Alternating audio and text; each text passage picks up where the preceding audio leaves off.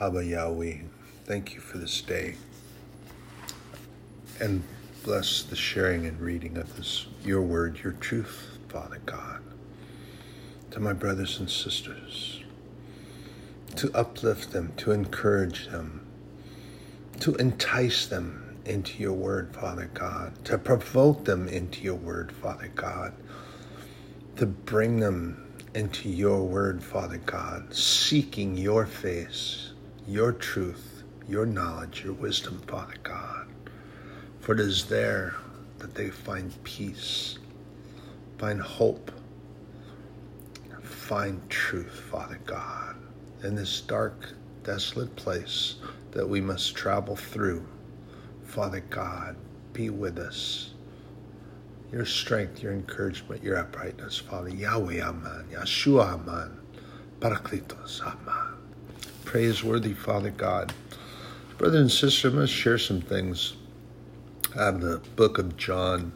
I'm in the 6th chapter, and it's talking about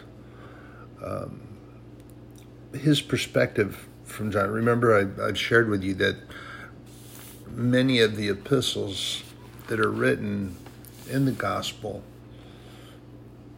are about the same incidents, but you have to remember that I think that the purpose for this is because that all the disciples had a different perspective. You understand that Peter's perspective on what he did was different than what Matthew did, and that what he did was okay, what Matthew did was not. There were many interpersonal relationships and things that were going on with the disciples that are not spoken of directly in the Bible, but that we are able to infer by interpolating between the lines and seeing what they're meaning to say, or what they are saying to one another. And then there are times when it comes right out and there's no inference. It's coming right out because Jesus catches them at their thoughts and their murmurings, and he stops them, and then he rebukes them. But his rebukes are to strengthen and bring them upright, and not to chastise or to belittle or degrade them. He just look, you're going to be with me. You have to be with me the right way. It's like there's and I'm going to be cautious here and not use the outright name, because there will be some that will jump all over. Like I said, that people get so offended by things so easily, and it's so ridiculous, actually, to let that happen and just have to stand. But there's churches that use a term that was taken from the Bible, and they use that as a name for their church, but are they doing that thing? Is that thing happening? And we are called, we are commissioned to do something. Our purpose is to share the gospel and the good news of Jesus Christ. But then you have those places that draw from that, and pretty much they're a meeting place or a big clubhouse. I'm not saying that all the members that go there do that thing, but they are a great many that go and just hang out to be seen. And then there are a few members of that same congregation that will go out and do that, what they're called to do. And there are many churches like that. It's got to be more than a clubhouse, brothers and sisters. We were called to do something. We were called for a purpose. We are to do his work. We're to do his will. We are to do what he's called us to do. How much greater than Jesus Christ are we that we don't have to do that, or we feel that don't have to be doing that bidding? Jesus Christ came and was crucified for our sakes, all of our sakes. Crucified, spread his arms out, and was nailed to that cross, crucified and lifted on Calvary, Golgotha, the mound of the skull, Moriah, the same mountain, the same mount, hill, large hill, Abraham, when he was wandering, and God said, I'll show you where to go. Just trust me. And he did. And he took him to the very place that God's only begotten Son was hung on the cross. Abraham took his only son, Isaac, to that place. The only son that was in his house, he took him there. And God provided so that he would not have to sacrifice him.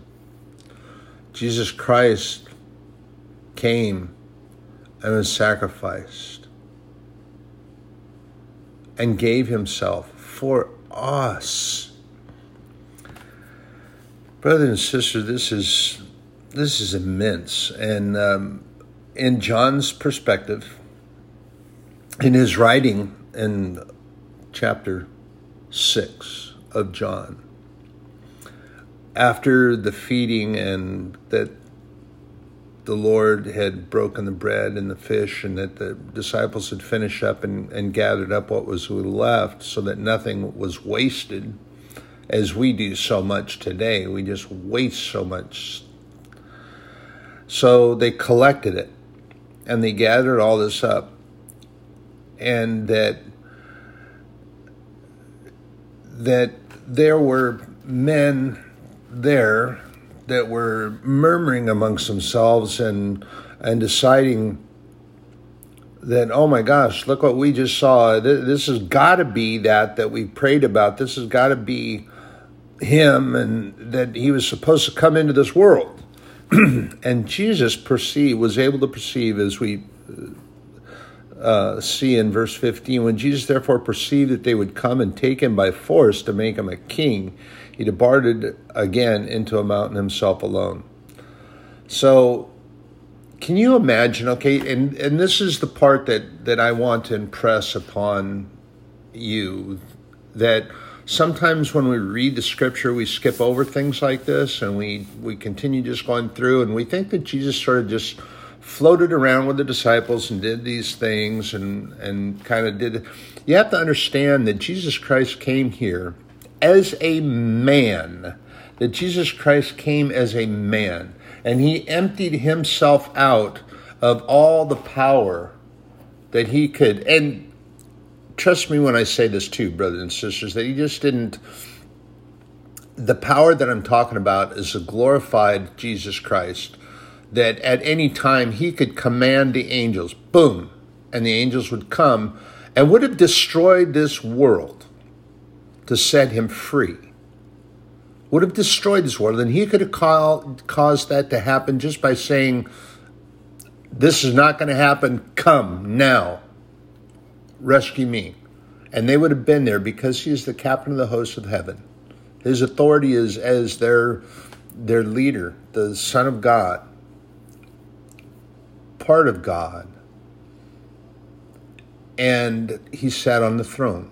But he didn't do that. And he surrendered that in coming here, and that he had to go, like we do, through the Father and throw these things out to him. And you have to understand, too, that we see this in many ways. He knew things, and he could perform the miracles and do those things. But what I'm saying is that a lot of times people forget that Jesus Christ was also a man. And here, they were going to take him by force, and he wasn't, he didn't want to be into this. Jesus Christ was not confrontational. One time, he cast them out of the temple because they were making profit out of making the already poor people to have to buy special things in order to get into the temple and do what they were supposed to be doing, or what they had in their heart compelled to bring them to the temple and worship and offer and sacrifice, but these money changers that Jesus Christ confronted and cast out and scourged them because they were robbing from the poor people and making them pay to be able to come in God's presence. And there are those today, let me share that with you too. There are those today that do that very thing. They'd get people to pay them for their little anointment cloth, or, that they allegedly wiped their brow with when they were in their messages and they were preaching, and they were supposedly sweating, and they wiped their brow or they wiped their face with this sweat cloth, and now it can perform miracles. So I will send you my portion of my sweat cloth if you put in $29.95 and send it to me. And if you do that every month, I'll send you a new prayer cloth every month, and you can have a miracle in your life. Well, brothers and sisters, yeah, I'm making fun of it because that is so much hooey. Okay, there's nowhere that and it says in the Bible to be wary of those, because there will be many that will come to deceive, and they do so to make their living that way. And my goodness gracious, you see some of these in their productions, and they're wearing, wow. I'm sorry, but my eyes see things like that. They wear a suit that is obviously tailor-made and custom to them that would be a couple $1,000, and the jewelry that they wear and the flash that they put on, their little bling bling that they put on, so that when their hands move around, it sparkles in the light and all that. I mean, it's a production. It's make-believe. They claim, and they may know the word, but they have found that it makes a good deal of money, and in duping the people into believing this. But I don't want to get off track here. I just get carried away sometimes in the Word of God. But Jesus Christ knew that they were going to come and they were going to try to make him be king, because it said the Messiah, there'd be the king. But see, their anticipation was that they were going to see him come in, and once he took power as a king, then he was going to run off the Romans, and he would be on horseback, and he would be crowned, and he'd have this huge entourage of soldiers and guards, and that's not what Jesus Christ was about. So he left to go alone. He disappeared on everybody. He went so he could pray and meditate on his Father God and what he's supposed to be doing. And when the evening had come, his disciples went down to the ocean, and they got into a boat, and they were going over to Capernaum. And Jesus didn't go with them. They took off and they headed that away. And then, of course, in the Sea of Galilee, as if you've known, or it's a very tumultuous area as far as being out in the water. And at any time, the way that valley was shaped and formed is that it's not really a great ocean. I mean, you can make it from one side to the other side in a day, rowing or sailing, but it's storms come up on that water at any given moment. You'd be out there on the water and everything would be fine, and then it gets really windy and really rough, and it gets shaky. So they went out on this boat and they started heading to the other side, to Capernaum. And when evening came, and the sea arose by reason of a great wind that blew. So when they had rowed about 25 or 30 furlongs, they see Jesus walking on the water and drawing nigh unto the ship, and they were afraid. Okay, so the point that I'm getting to with this is that they spent time with Jesus. They know who Jesus is. They saw him perform miracles. Most of them were with him when he changed the water into wine. He was still just starting out, so had a few, but there were the disciples that were with him at that time that were also in a boat. So then my question comes up, why didn't they calm everybody down? Just say, hey, Everybody relax. That's Jesus. That's our Lord. That's our Messiah. That's the one that we're following around to be taught. But they became afraid because they saw him walking on the water. They saw him do some other things, but now he's walking on the water, and they became afraid. So Jesus, you'll get to them about that later. And so when Jesus came walking on water, they were afraid. But he said unto them, it is I. Be not afraid. It's me, Jesus. Don't be frightened. Then they willingly received him into the ship, and immediately the ship was at the land whither they went. And as the day continued, and the people were stood on the other side of the sea, they knew that there was no other boat. Then his disciples got on the boat, and they went. And Jesus wasn't with his disciples, and that they had left on their own. And then there came other boats, and everybody got on because they went to chase after Jesus. They wanted to hear what he had to say. They wanted to hear his teachings, and they were drawn to him like bees to honey. Oh, sweet Jesus. Sweet, sweet Jesus. And when the people therefore saw that Jesus wasn't there, neither his disciples, they also took the boats, and they went to Capernaum. They went looking for him. And they came to Capernaum seeking for Jesus. And when they had found him on the other side of that sea, they said unto him, Rabbi, how comest thou hither? How'd you get here? There weren't any other boats. You didn't leave with your disciples. And then you left us, so we saw your disciples leave, and there weren't any other boats. How'd you get here? In verse 26, Jesus answered them and said, Verily, verily, I say unto you, ye seek me not because ye saw the miracles, but because ye did eat of the loaves and were filled.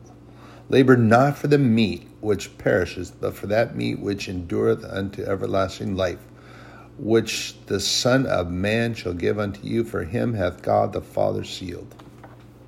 What does that mean? They were physically fed by the loaves and fishes, but Jesus Christ feeds us with more than what our physical bodies require. He fills us to fulfill. And remember, he shared with a woman at the well.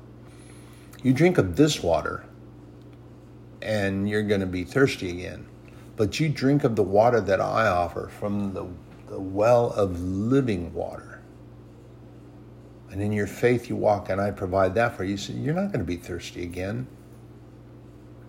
You won't be thirsty again. And Jesus explained to them that that's what they were seeking. They saw his miracles. They saw what he did.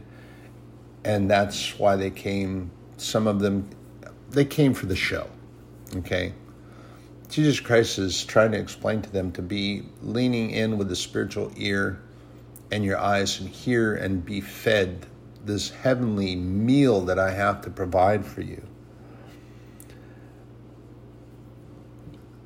And they asked Jesus when he was talking about labor, of course, our minds go to that area. Brothers and sisters, we have to be on that higher plane of existence, and our perceptions we have to lean in with the spiritual ear, our spiritual eyes, see the word, hear the Holy Spirit speak to us, and hear God speak to us when he does come down and we're in the word and we seek and we ask him, and he will respond.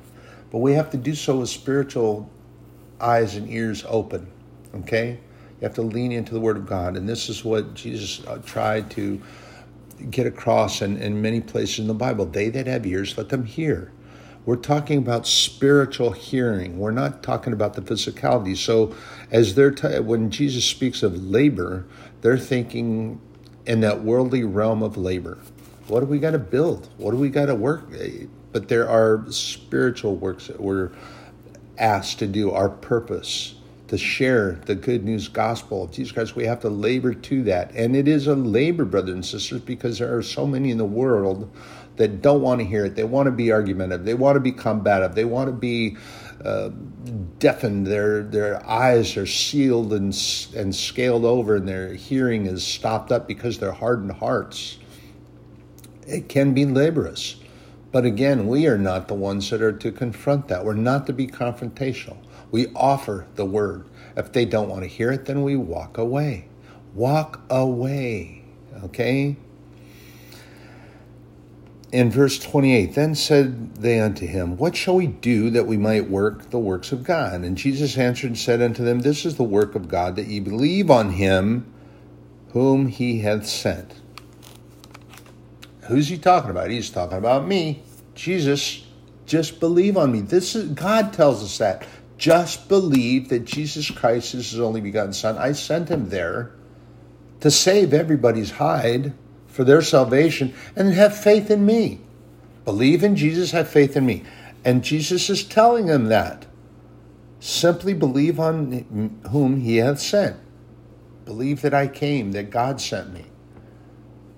I am the Messiah, but you have to believe that. And there are some that would profess it with their mouth, but they didn't believe it in their heart. Jesus knew that. And there are many that did.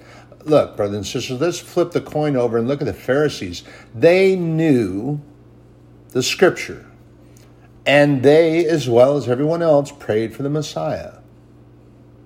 But their perception of the Messiah was not this lowly carpenter, this lowly man who set aside his crown and his trappings of royalty from heaven and came to die here as a man. They didn't get it. They didn't see it. They were looking for somebody with an entourage to come down and run off the Romans and do this and do that. If Jesus Christ came in his exalted form, in his glorified form, all would have been well with the Pharisees. But he came as a man. He came as a sacrificial lamb, so they couldn't see it. And it just really ticked them off. So at one time, at one side of Jesus's walking, you had those that wanted to take him, and they wanted to prod him and say, you're our king, be our king, be our king, be our savior, this and that, and push him that direction. Then you had, on the other side, you had the Pharisees playing tug of war with those that wanted Jesus. And they were putting him down, belittling him because he did things that he is supposed to be doing. And they weren't holding the law even as it was really written. They wanted to hold on to that so tightly. They weren't willing to open their hands up and let go so that they could receive. They just wanted to hold on to that written law. And brothers and sisters, I'm going to share this with you too, that there are some that are still doing that. They're still looking for the Messiah who's already come and gone and is going to come again. But they're still looking for the first because, unfortunately, their hardened hearts are in the written law, and that Jesus Christ could not possibly have been the Messiah. There are those that believe that. I've encountered some, and there are those that believe that. And that's unfortunate. That's why we, as true followers, Christians, disciples of Jesus Christ and the Word of God, that's our purpose, to share the truth, the gospel of God the Father, the gospel of Jesus Christ, his only begotten Son, so that others may have an opportunity as well. That is our purpose. That is our great commission. That is what we are to do. And brothers and sisters, we are compelled. I'm compelled to try to do that very thing the best that I possibly can. And God does not expect perfection, brothers and sisters. That's not what he looks for from us. He just looks at our heart, that we drive in that direction and that we can do these things. He who is perfect will come again. He who is perfect was come, and he's coming again. God does not expect us to walk on the water, turn water into wine, and do all the things that Jesus did, although we have the authority over demons because Jesus Christ gave us that authority over the serpents and the scorpions. Again, I share that's Bible speak for demons, because Satan has his minions. Satan is not omniscient, he's not omnipotent, and he's not omnipresent. So he has his minions come out to do his bidding for him. And those demons, serpents and scorpions, that's what they do. They slither in and out. And they watch constantly for weakness. They watch constantly for an attack mode. And sometimes their attacks are really pretty nasty, because they are like the slavering wolves or lions. They come and they will tear you up. And brothers and sisters, they will attack. They attack me just because I am doing what God calls me to do, or walking that path and trying and seeking to be closer to God. Their purpose is to knock me off that path, to get me to be discouraged, to get me to give up. See, that's the greatest thing you have to understand, is that his greatest and their commission is to get us to give up, to be discouraged, dismayed, throw our hands up and say, I can't keep doing this, and walk away. That would be such a triumph for him. And he wants us to do that. That's his desire in the Christian brotherhood, the fellowship that we have. And in doing that, the greatest tool that he has is derisiveness and derision. That's why I tell you that this thing that's going on, it's real, but they're using the reality and changing it and manipulating it to be far darker and deeper than what it truthfully is. And people are willing to believe the lie. And that lie keeps people separated. There are still places where they do not allow churches to gather and worship. Thankfully, here, that the governor is saying, man, this is enough. Enough is enough. We are seeing, and our medical professionals are telling that what's going on is not truthful. We're done with this, with these lies. And thankfully, his heart believes that we should be gathering and be together. And this is what it is. In the book of Hebrews, it tells us that we are a gathering people, but the enemy wants us to be driven apart, to be separate.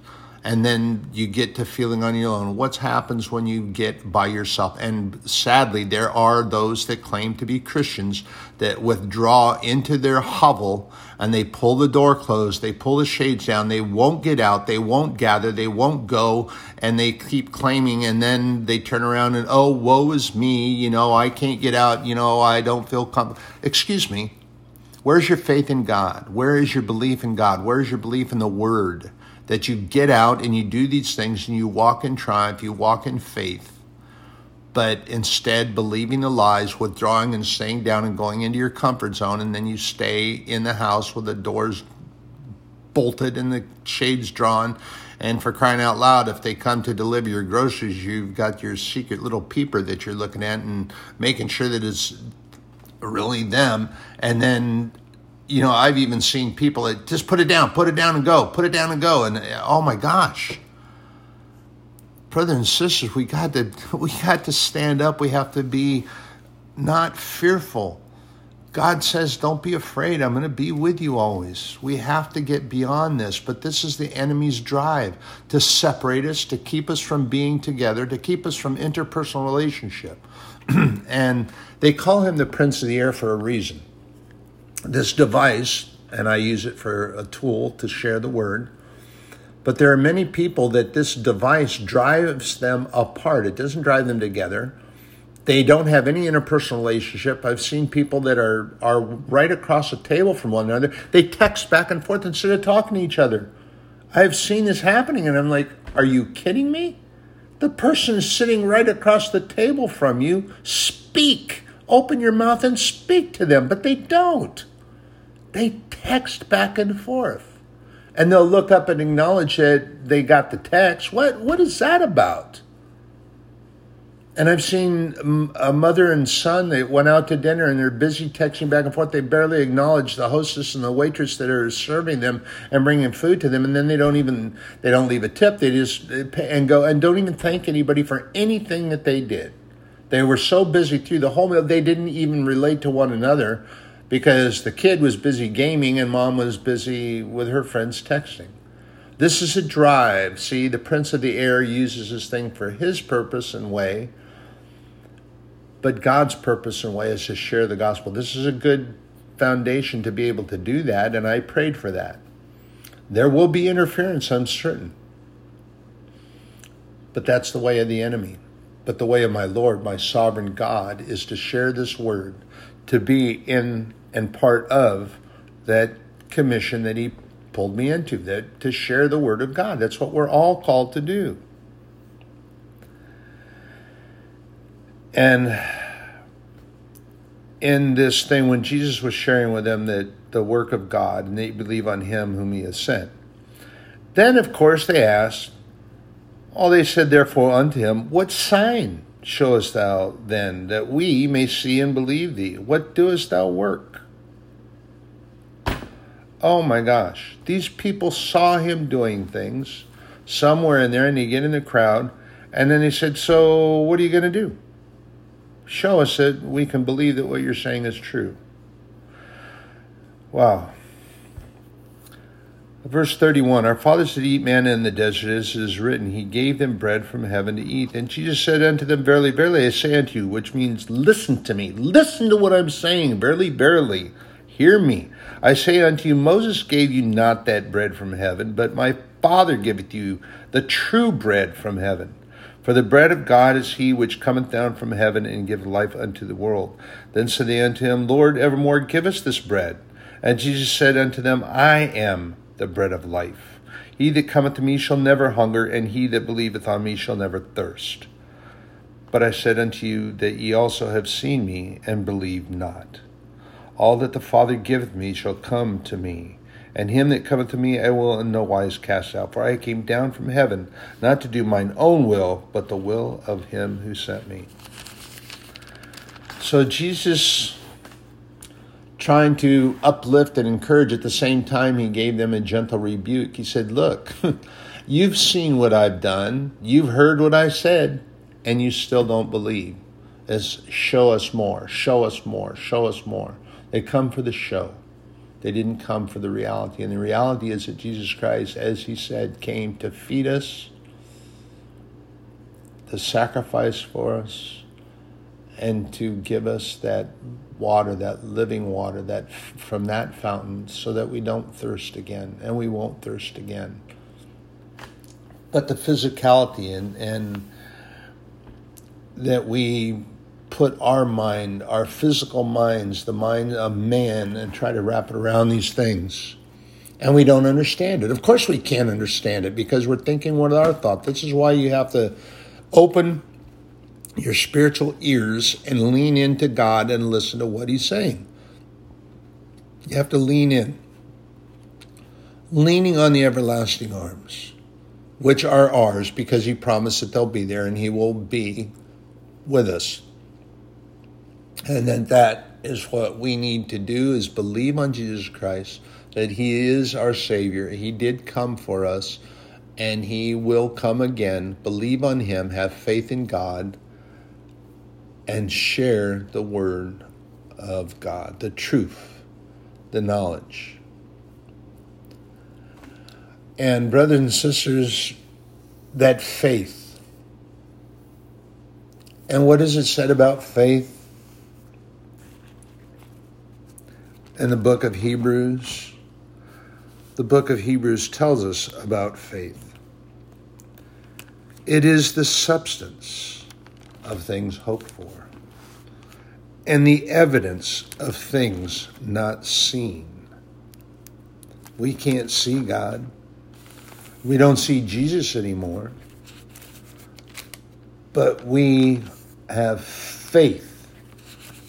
Faith, brothers and sisters. And there are many, I share it again. I'll share it again. There are many that say, I can't have faith. I can't see him. So how am I supposed to have faith in something I don't see? What a contradiction in terms in and of itself. You don't see the guy working on your car, your mechanic that you faithfully have done business with for 15 or 20 years, because he's always done great work. Jesus Christ and God the Father has always done great works. All you have to do is look around and see it. And in the faithful eye and the ear, you hear the birds singing. You hear the bees buzzing. You hear the cicadas, crickets. You see the trees. You see these buildings that have been put there by the hands of man and their knowledge and wisdom that God has imparted to them to be able to put these things together so that they will be structurally sound and hold up. You look in faith and see that God is in all things. I've shared with you before already that we will have no excuse when you come and God says, why didn't you believe them that I sent to share that word with you? Well, we didn't know. We didn't see. We couldn't see. God's going to say, excuse me? Nature itself cries out and sings glory and praise to God, and you say you didn't hear, didn't see, and didn't know? Ha! I don't believe that. And he's not going to believe it. Brothers and sisters, everything around us screams out, God Almighty. He is sovereign. The knowledge and wisdom that's imparted to the doctors, to those that build, and those things that are done, God is in all things. By all things we have around, they consist. Wasn't just made and set in the ground. Consisting means that part and parcel of God is in everything. In everything. Pardon me. This is why many places in the scripture you'll find that when someone was healed or touched, like the woman with the issue of her blood, and she came and she touched the hem of the garment, and Jesus Christ turned away, but because she was down near the ground, he didn't see her right away, but he knew that somebody had touched him, and he said, who is it that touched me? I have felt virtue come out of me. And then the disciples, well, gee, look around. I mean, there's hundreds of people here, and they're pushing in. Of course, somebody touched you. They bumped into you. Well, that's not what he was talking about.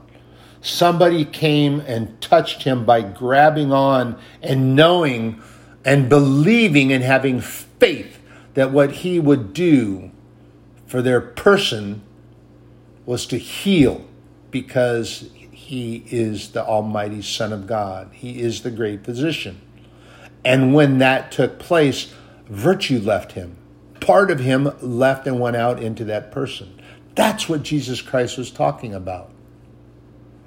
And when she confessed it to him, he said, your faith has made you whole. Brothers and sisters, there are many of us today that need that faith.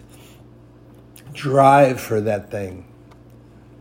And it is much more than just seeing the works. Yeah, you see what the mechanic did, so you stay with him for 20 years, and for 20 years, not actually seeing him do the work, but for some reason or another, the car still runs. So you're going to trust and have faith in that mechanic. But you don't see him do any of the work. Brothers and sisters, faith, the substance of things hoped for, the evidence of things not seen. And that's in Hebrews 11:1.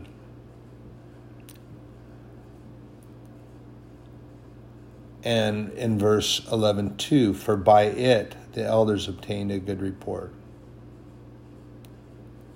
Through faith we understand that the worlds were framed by the word of God, so that things which are seen were not made of things which do appear. What does that mean? That means that man didn't produce all these things, and it wasn't the hands of man that make it happen. And brothers and sisters, in Hebrews 10:24 and 25, this goes back with part and parcel of what I said at first. And let us consider one another to provoke unto love and to good works. Not forsaking the assembling of ourselves together as the manner of some is, but exhorting one another, and so much the more as you see the day approaching. Exhorting, provoking. Provoking means to urge. It doesn't mean the way that many times men will think, oh, he provoked me into that, so I beat the snot out of it. Well, that's a form of provocation. But the provoking that is being spoken of in God's word is urging one another to be prayerful and mindful of God, to have faith, which is what I do, brothers and sisters. I try to provoke you into doing these things, trying to encourage you to go that direction. And then, as was spoken to gather, not to be as it is with some, that they just are willing to sit back in their comfort zone, in their hovel, pull the shade, pull the door, stay locked up, and then use everything that's going on around as an excuse not to get out and gather and be with the brothers and sisters. They have allowed fear. They have become fearful. Okay, remember I've shared this with you too before, is that God knows that we are afraid of things. And there's so much out here to be afraid of, but not to be fearful. God doesn't mind us being afraid and having doubt, because that's why and where we walk in faith. Believe that the detour that we get put on is the road that God intended for us to travel. That is faith. Faith that God is going to be with us and deliver us through all things, not to be fearful and allow fear to drive our decisions and what we do. Remember this too, brothers and sisters, that fear is the other name, one of the pseudonyms for Satan himself. Fear, prince of the air, Lucifer, the accuser, liar. All of those names are his character. They denote truthfully his character. And he loves fear, false evidence appearing real, making it appear so real and so true, it drives us into that. And then we become fearful, and that fear drives our decision making. Do we stay locked up in our house, pull the shades, pull the door, and if people come to deliver something to the house or groceries or food or anything to benefit us, what do? We put it down, get off the porch, get out. I got to come out and get it. I can't do that with you standing there. What is that? And brothers and sisters, in walking around, walking my dogs, I've seen people that are that way. And that's unfortunate. They are fearful. So brothers and sisters, I'm going to end this sharing time with you. I appreciate the time that I've had with you. And my verbosity, I try to keep it down, but it's hard. Have a good day. Have a blessed day. Don't be fearful. Be faithful, hopeful, looking to that thing that God has promised to deliver and Jesus Christ did to bring for us. Love you. Have a good day, brothers and sisters.